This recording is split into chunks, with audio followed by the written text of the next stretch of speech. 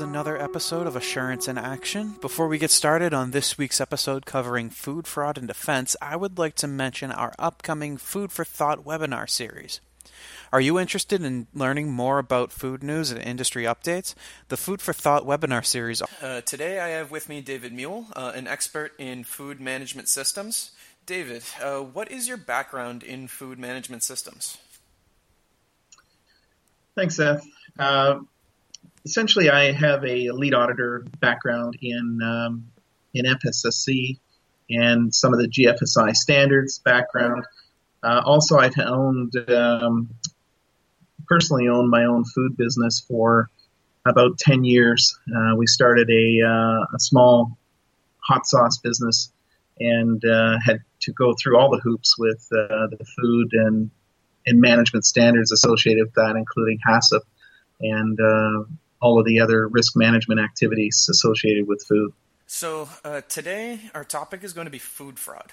Now, food fraud is a hot button issue today. Could you give us an idea as to what food fraud is? Sure. Food fraud is really a collective term used to encompass the deliberate and intentional substitution, addition, tampering, or misrepresentation of food or food ingredients or packaging, or even false or misleading statements made about the product. And the important item here is that it is all done for economic gain. Okay, so there's a reason that this food fraud would happen. It's for financial or economic gain. The standards in the food world talk a little bit about what's called economically motivated adulteration, or EMA. You'll see that word used quite a bit in food fraud. And EMA is the fraudulent intentional substitution or addition of a substance in a product for the purpose of increasing the apparent value of the product or reducing the cost of its production. So if you take the two bullets out of there, increasing apparent value and reducing production costs, both are associated with economic gain. This seems like a pretty disturbing trend, deceiving the consumer. Are there any examples? Yeah, there's examples happening all the time. This is really not a new issue with food fraud. It's only becoming more visible, certainly with social media. But the big examples are food factories. Documented case in Asia, labeling cooking oil as peanut and olive oil. And as we all know, peanut and olive oil is much more expensive than cooking oil. So there you go again. There's an example of, fraud to increase profit. Contaminated infant formula was a big issue. Melamine used as a nitrogen source to increase measured protein content of milk. So there's deception involved using a cheaper ingredient, again, for economic gain. We've had issues in the U.S. with mislabeling of fish, which some estimates are close to 1/3 of all retail fish is mislabeled. And again, if you think about the intent there, it's putting a cheaper fish, maybe a white fish, on the market and calling it something else that has a higher retail value.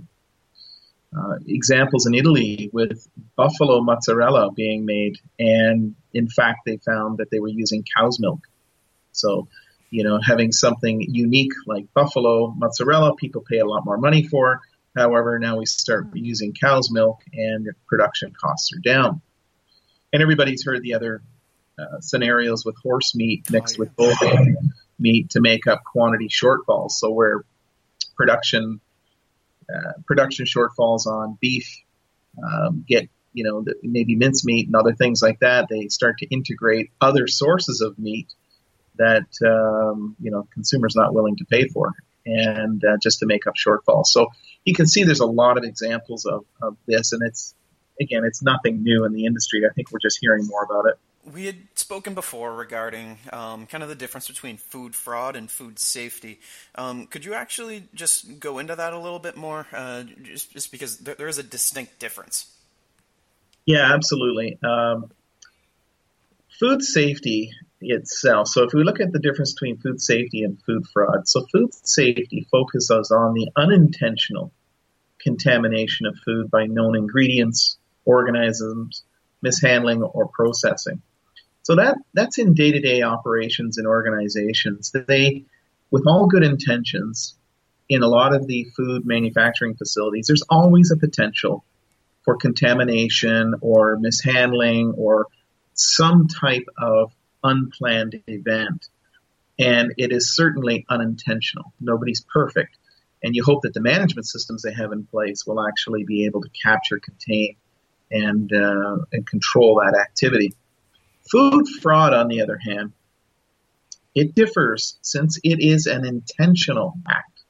So food safety focuses on unintentional. Food fraud is actually intentional, and it's for economic gain. So food fraud also differs from food safety since the types of adulterations are unconventional and may only become known once encountered. So there's quite a difference between the two. It is really about motivation versus just natural oversight. So who would really be doing this? Yeah, that's a good point. So just let's focus first on the types of food fraud. They're very high level. We talked about adulteration, tampering. If everybody remembers some of the way back when the Tylenol scare, and there was tampering with the Tylenol itself, and that was an extortion type of thing. There's overrun, there's theft, diversion, simulation, and counterfeiting are the types of food fraud. But further to your point there, the attacker, but the food world has defined what's called the attacker profile. Like, who are these people, as you said? What is their motivation, and how do you define it? So there's a number of them, including, number one, the extortionist. They're looking to get financial gain from an attack, but typically an extortionist does not want to get caught. So they concentrate on avoiding being caught or avoiding detection and looking for financial gain, right? So these are your traditional scenario, again, with Tylenol, where I've contaminated a can or a bottle, and you send me some money and then I'll stop.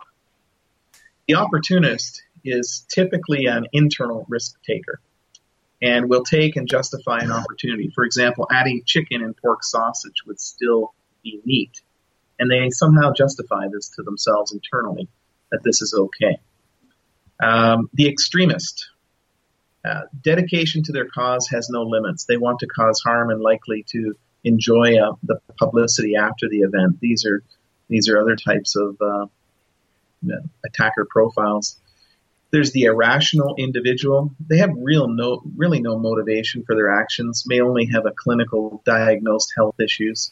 So we hear about them all the time where there was no motive, just perceived that this would get them some visibility or whatever it might be, but they take some drastic actions for no apparent reason. And of course, the big one that you'll see a lot in organizations is disgruntled individual. Has issues with the company and looks to cause embarrassment or financial loss to the organization. If they've been treated poorly or harmed or something like that, you can typically see why that would happen. They even define one called the hacktivist. It's a cyber criminal, aims to disrupt or steal food-sensitive information. So not just the food itself, but you can now start to look at the ingredients and key components of food. And then, of course, there's the professional criminal, and that's dealing more with organized crime for financial gain. I think that that's a whole other side to this that a lot of people don't really see. Do you agree?